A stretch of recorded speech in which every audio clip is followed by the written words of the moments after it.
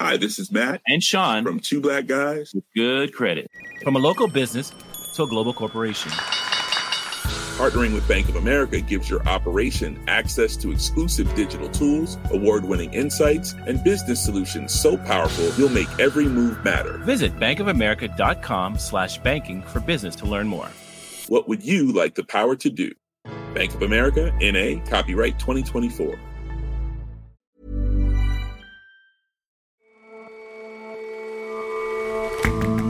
Hello and welcome to The Intelligence from The Economist. In New York, I'm John Fastman. And in London, I'm Jason Palmer. Every weekday, we provide a fresh perspective on the events shaping your world. During the pandemic, when crowds were scary and the world was on its couch, old Hollywood lost ground to its upstart streaming rivals. But the legacy studios have been mounting a comeback. Get ready for a good old-fashioned ratings battle. And recycling has been all the rage for some time, but now it's come for cemetery plots. We visit a famous London graveyard whose inhabitants, if they could, would be worried about new neighbors piling in.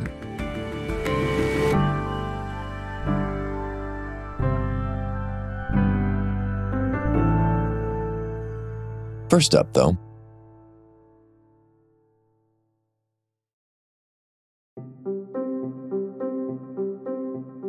Somalia is caught in a terrible moment.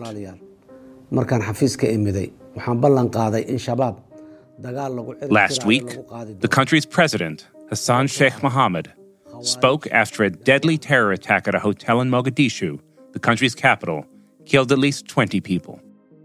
Terrorism is a perennial problem for Somalia, and the jihadists who control vast swaths of the country have once again struck in the capital. But it's not the only crisis facing the country right now. Although you've got this monsoon flow, there's not much rain forecast now in Somalia or Kenya or Tanzania. In Ethiopia, African Republic, there has been a hint of a few showers to the south. In fact, this rain belt moving up into Somalia might be good news for the Horn of Africa, but it's a little bit too little and too late, to be quite honest. And that's more or less it. Brutal weather has meant little to no food is growing. Faltering domestic security, punishing conditions, and global food shortages are now conspiring to push millions to the brink of starvation. Things are pretty bad in Somalia. There's a consensus among experts that Somalia is on the brink of famine. It is already deep in humanitarian crisis. Adrian Blomfield is The Economist's East Africa correspondent. More than 7 million people, that's 48% of the population, are already struggling to find food. 1.4 million children are acutely or severely malnourished. 800,000 people have been forced to leave their homes because of hunger. So we're looking at a very, very serious situation. And Adrian, how much of the crisis in Somalia is due to the drought? Drought lies essentially at the heart of this crisis. It's not the only cause of the crisis. There are others to it, but we are seeing what is clearly the most extensive drought in 40 years, and this is why people are so worried. In 2011, Somalia experienced the worst famine of the 21st century globally. That led to 250,000 deaths, and again, that was partly caused by drought. You had 3 failed rains in a row. This time round, we're seeing 4 failed rains in a row. Somalia gets 2 lots of rains a year. And what is even more worrying is that the Dare rains, which are due to fall between October and December, the forecast for those is looking pretty grim as well. And these droughts are another issue that can at least be associated with climate change, right? Well, I think experts are a little bit cautious about saying that, but that is certainly the feeling. Somalia is drought prone, and it has tended throughout history to suffer bad droughts once every 5 years. But what we're seeing now is more severe and more extensive droughts. And that is something that is causing concern for people like Christoph Hodder, who is the UN's climate advisor in Somalia. He says that this is the most extensive drought in 40 years and that things are likely to continue in this vein. Now what we're seeing is that, in the last 15 years, at least, we had the 2011 one, we had the 2017 one, we've got the 2022 one, and we can also see that the number of flooding, so last year we had quite considerable floods, and so we can see that cycle of disasters and the frequency of disasters happening. So droughts alone don't cause famines, but when you have droughts becoming more extensive and becoming longer, which is what we're seeing at the moment, then that makes the situation worse and exacerbates the issues that already are confronting Somalia. What do you mean by that? What issues are they? So Somalia, you have a situation of drought, and then it's made worse by two factors. One is the domestic factor. Somalia has been in a state of political turmoil since 1991, which is when the central government collapsed following the ouster of Siad Barre. You had decades of civil war, of warlordism, and of Islamist insurgency. We still have a situation of weak government and weak governance, and that has a knock-on effect on the economy. So Somalia produces much less of its own food than it used to. And the cause of that is because of a lack of investment in agriculture. And what that has meant is that Somalia is increasingly dependent on imports. Somalia now imports really 80% of its cereals, including most of its staples such as rice, pasta, and cooking oil. So that means that Somalia has been left extremely vulnerable to global price rises. So largely this is down to a really unfortunate interaction then between climatic conditions and bad domestic governance. Yes, essentially those are the two that come together. And what we've seen worsening the situation in the last decade or so is that the government itself, already weak, doesn't control most of the countryside. Instead, it is the jihadist movement Al-Shabaab, which is the richest and most murderous of Al-Qaeda's affiliates, has taken possession of most of the country. And certainly there are people who are dying because they are in Al-Shabaab territory and can't get to aid agencies who are operating in the towns. It's too dangerous for aid agencies to go out into the countryside. One of the places that has been at the heart of many famines is Baidoa, and I was speaking to a doctor there who's been telling me about the conditions that he's been seeing, where he's been treating children whose mothers are bringing them into the hospital from Al-Shabaab territory, and many of them are in an extremely bad way already. For the last 3 months, the number of cases for malnutrition increased. Lots of hospitals and lots of aid agencies saying that they're seeing increases of between 50 and 100% of patients coming in. And that often tends to be because people bring their children into the hospital. Malnutrition is a very common thing, but then he's seen a lot of cases of acute diarrhea and related illnesses. And they're just saying that there is simply no food. The crops have withered, the livestock have died, and they can no longer buy food because there are fewer traders going in. I spoke to one mother who had to make that agonizing decision about when to bring her child to hospital. If she came too early and her child was okay, then that would have wasted the little money that she had. And she nearly brought her child in too late. But after several weeks in hospital, her child is now doing okay. And you mentioned that the influence of Al-Shabaab is making the usual route of international aid much more fraught in this case. One of the big problems in Somalia at the moment is lack of humanitarian access. So the aid agencies cannot get aid to people in Al-Shabaab-held territory.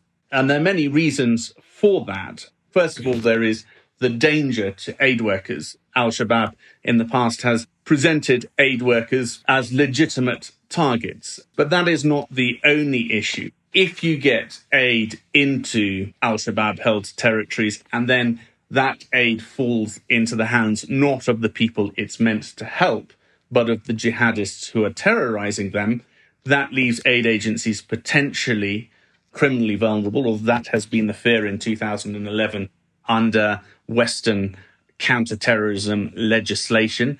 And it potentially means that donors will be wary about giving money. I think there are a lot of people who are wary about potential newspaper headlines if aid goes towards funding international terrorists. Is there anything that can be done to ease the path to getting international aid where it needs to go? So we've got two problems here. One is that in part because of Ukraine, aid agencies are not getting enough in the way of donor contributions. And people that we have spoken to, aid workers, have said that they're having to make very difficult decisions in terms of people to turn away and who to help in this situation. But it's not just about the cash. It's also about getting access to people. And this is important because the most vulnerable people tend to be those living in al-Shabaab territories. So, I mean, if America and Britain, for example, were to give firm commitments that no aid agency or no aid worker would face criminal charges because food or money falls into the hands of al-Shabaab, that would be a great help. But ultimately, the feeling among most aid workers, most of those people who study Somalia, is that for the moment, the situation is so dire and there's the risk of hundreds of thousands of people dying that some of these more unpleasant things have to be swallowed in the meantime. And what seems to be that some evils have to be committed, essentially, for the greater good. All right, Adrian, thanks very much for your time. Thank you very much. Good to talk.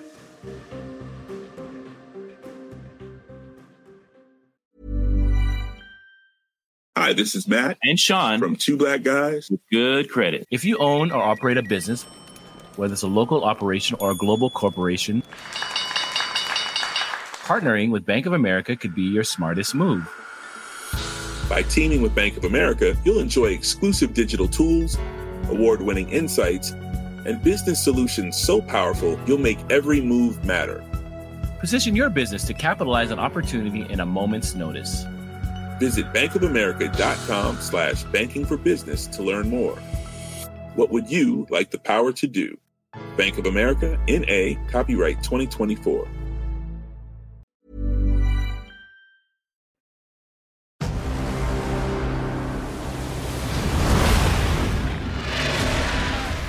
Last week, Warner Brothers Discovery released House of Dragons on their streaming platform. This Game of Thrones spinoff cost more than $150 million to make. It is larger than the throne. But while that may sound like a hefty price tag, it pales in comparison to what has been spent making the Rings of Power. There was a time when the world was so young. There had not yet been a sunrise. This Lord of the Rings prequel from Amazon has sucked up almost $500 million and will come out this Thursday, September 1st. The near-simultaneous releases will make for an epic ratings battle, part of a longer-running war that pits old Hollywood studios against new streaming upstarts. Each side thinks they have an advantage, but lately, the legacy giants have been gaining ground. During the lockdowns of 2020, we saw that all these new streaming companies were incredibly popular with investors. Everybody was stuck at home, all the cinemas were closed, and so streaming films and TV at home was all that anybody could do, and firms like Netflix did incredibly well. But this year there's been a big reassessment, and we've seen Netflix, for example, lose 60% of its share value, and other companies are feeling a lot of schadenfreude about its performance. Tom Wainwright is The Economist's tech and media editor.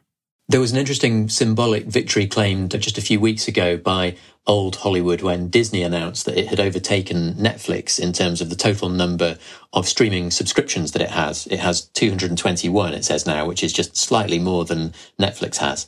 And of course, what you need to generate those numbers is a splashy, expensive product. Have all those extra eyeballs and subscriptions translated into profits for the companies? Well, no, and so far it's been a ruinously expensive exercise for everybody. People have been throwing money at content and keeping their prices low to try and attract more and more subscribers. But I think that there's been a bit of a reassessment this year, and companies are thinking more about the bottom line than they used to be. Disney has said, for instance, that this year it expects to see peak losses on Disney Plus, which is its main streaming service, and that it expects Disney Plus to become profitable in 2024. Warner Brothers Discovery similarly has changed its tune. It's now said that it's going to target profit making instead of subscriber numbers. Its new chief executive actually said that the target was to make $1 billion in profit by 2025. And as long as they did that, he said he didn't really care how many subscribers they had. What about traditional media? To what extent is that playing into these companies' concerns, especially the legacy media companies? Well, old school media is having a bit of a mini revival. I mean, obviously, during the pandemic, things like cinemas and theme parks were having a terrible time. They were all closed, but they're back now, and it's not quite as it was. The box office is certainly not going to make as much this year as it did in 2019. And we saw actually just the other day, Cineworld has said that it's considering filing for bankruptcy in the United States. So things aren't back to normal. But you've seen examples like Top Gun Maverick, which came out in May. Paramount held that back during the pandemic because they wanted to give it a cinematic run. And that turned out to be the right choice for them. It's taken something like $1.3 billion so far at the box office. So I think a lot of studios are looking at that and thinking, actually, maybe the theatre is still worth something and we don't necessarily want to release everything on streaming on the same day. In fact, Warner Brothers has done a big U-turn there. They said last year that they would release all their films on HBO Max on the very same day that they came out in theatres. This year, they're going back to exclusive runs in cinemas. And even things like broadcast TV and cable TV, for which the long-term picture is pretty grim, they still look like relative safe havens of stability at a time when the streaming picture is very, very bumpy. And Tom, where do you see this headed? What's the longer-term view? Well, I mean, the long-term outlook for things like cable and broadcast is not great because it seems like the inevitable shift is that people are going to drop cable and in future watch most, if not all, of their video on the streaming services. The other thing, though, I think that would worry me if I worked at one of these older studios is that the kind of competition that they're engaged in with some of these new tech firms is a very weird kind of unequal competition. You know, I'm particularly thinking of Amazon and Apple. For them, streaming is just a sideline. They don't even need to make money out of it. For Amazon, Prime Video and Lord of the Rings is just a way to try and get people to stay in the Prime bundle. Because if you're in Prime, you end up buying all your stuff on Amazon, and that's how they make their money. And something similar is true for Apple. They don't really need to make money out of Apple TV Plus. They just want people to stay in the Apple ecosystem and make sure their next phone is an iPhone. So if you're Netflix or if you're Disney or anybody else really for whom media is your only business, I think this is a terrifying competition to be in because you're competing against a company that doesn't even need to make money on the business that is your only business. And these companies are getting pretty big. Initially, they were just dabbling, but Amazon this year is expected by Morgan Stanley, an investment bank, to spend something like $16 billion on media content, which is slightly more than Netflix. So these are really, really big operators now. So how are they thinking about it? What is old Hollywood doing to counter this new model? Well, you're going to see a lot more in the way of bundling, I think. Warner Brothers Discovery is itself an example of this. These two companies recently merged, and their two services, HBO Max and Discovery, are going to become one service. So you're going to get more bundles like that. Disney is doing something similar in the States, and through that, they're trying to offer better value. They've got amazing libraries. It's very hard to rival the Disney back catalogue, and certainly Apple doesn't have anything like that. So I think the studios are using the depth of their library and the ability to offer these bundles as a way of trying to persuade customers that they can offer better value. I think the difficulty there is that when it comes to bundling, some of these new tech firms can offer bundles of their own. And I mean, Amazon Prime is an obvious example of this. You get the video, you get music as well, you get shopping, a whole bunch of different stuff. Apple has a similar bundle called Apple One. And so as we're heading into what looks like a pretty grim economy, I do wonder if kind of mega total media bundles like that are going to appeal to customers who are looking to save money. So the bundling thing will help Hollywood up to a point, but they may find that they're outcompeted on bundling.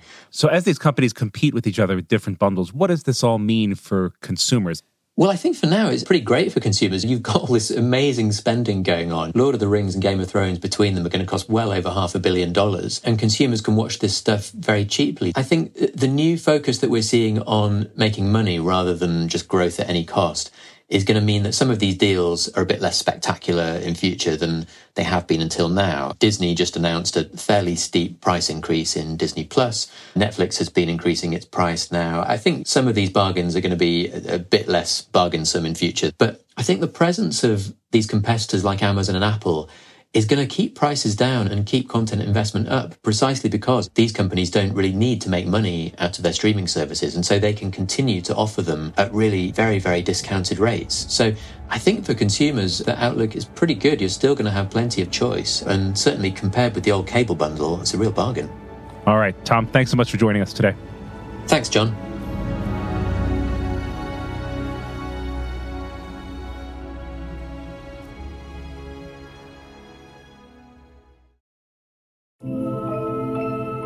As is the case in lots of world cities, in London, a perennial topic of discussion is the high cost of houses and flats. But there's another form of property that's surprisingly expensive. I went to Highgate Cemetery this week, which is a wonderful London Victorian, urns and ivy, overgrown Edgar Allan Poe-ish cemetery. Catherine Nixie is a Britain correspondent for The Economist. And I went there to speak to Ian Dungable, who is the head of the Friends of Highgate Cemetery Trust. So this is the original Mark's grave. And of course, there's now a monument marking that. This is a prime spot in the cemetery, and the grave next door could soon be up for grabs. Because the graves are empty, or they could be reused without disturbing the burials in the grave, there's a space here, say for a North London socialist who's really interested in being buried in close proximity to the person who inspired them. And would you pay more for a desirable site like this? I think probably in keeping with the historic ethos of Highgate Cemetery, yes, it's about location, location, location. Grave recycling is now a growing trend in London cemeteries.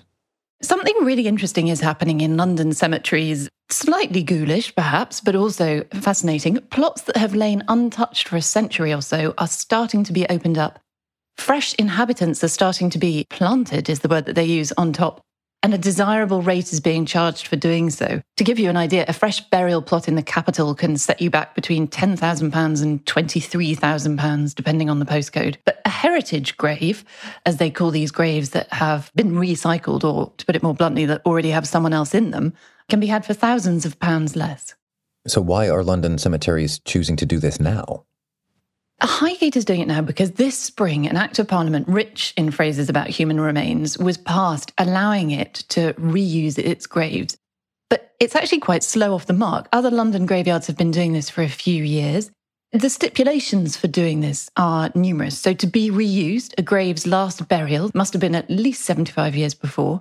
You have to give advanced warning by putting up signs in the cemetery, notices in newspapers, and you also have to, as you would expect, be pretty careful with the previous inhabitants of the graves. And what happens to them is they are either left where they are, or they're interred deeper in the ground, which they call lift and deepen in the jargon, or they're moved elsewhere, which is called lift and shift. But why would people want this lifting to happen at all? Is it just about the price? Well, there's a massive need for it. I mean, London's living are constantly moaning that there's not enough space for them in the city, but it's actually much worse for London's dead. A shortage of grave space is a nationwide problem in Britain, but it's particularly acute in the capital. There was an audit in 2011 that was done that found that although some London boroughs had enough capacity for 20 more years of burials, others were already completely full. Well, why not just make more cemeteries?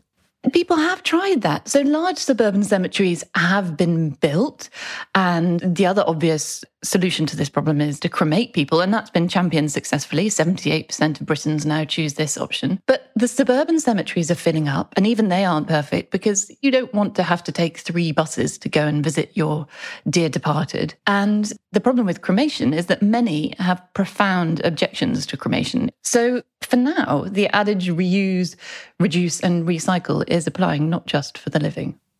Is this a new idea? Not at all. Grave reuse has a long and grand tradition in London. The city is well known for having been built on bones. It's part metropolis, part necropolis. And certainly few British bodies have rested in as much peace as sentimental grave inscriptions would lead you to think. So for centuries, the thing you have to understand about graves is that they're not so much freehold as leasehold properties. You're in them for a few years and then you get turfed out. And it's probably better to think of churchyards less as elegiac dormitories for the dead because if they had been, then they would have had to have been a lot bigger, then as a kind of subterranean bone broth that was occasionally stirred and then garnished with gravestones. So you have wonderful descriptions of Victorian gravediggers promising to just shuffle bodies along a bit. When they put their spades into the ground, they less put them into virgin soil than cut through body parts. And at funerals, soil had to be propped up with boards so that the mourners didn't have their feet on decomposing body parts. I mean, they were fantastically revolting Victorian graveyards in London. So what happened? How did things change? There was a series of crises, notably cholera, that led everyone to think that having body parts openly rotting in the city wasn't a good idea. And there was a change in the law in 1832, and that was designed to prevent cemetery overcrowding. And then that led to the creation of the famous Magnificent 7 private cemeteries that were built further away from the centre of the city and with enough space to put everyone in. But now, because London has just totally run out of space, they are having to go back to these perfectly, meticulously numbered plots and start to open them up again. And as soon as next year, perhaps, some Highgate graves will start to be reused. And they are going to be charged a cheaper rate for doing so. Marx, in his Communist Manifesto, said that the bourgeoisie produces its own gravediggers. So you can imagine that to have them produce not only their own gravediggers, but also their own grave marketers and grave recyclers is enough to have poor old Marx turning in his grave. But I spoke to Mr. Dungavel, and he promised me that graves of historical significance, such as Marx, are not going to be disturbed. Thanks very much for joining us, Catherine. Thank you for having me.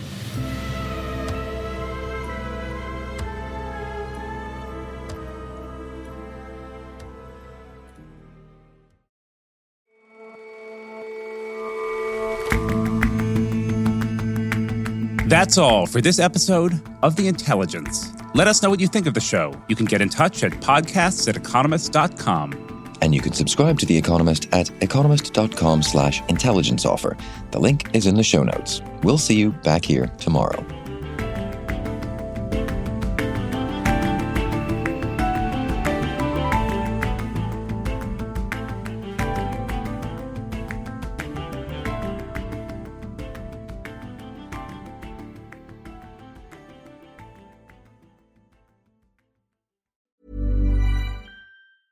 Hi, this is Matt and Sean from Two Black Guys with Good Credit. If you own or operate a business, whether it's a local operation or a global corporation,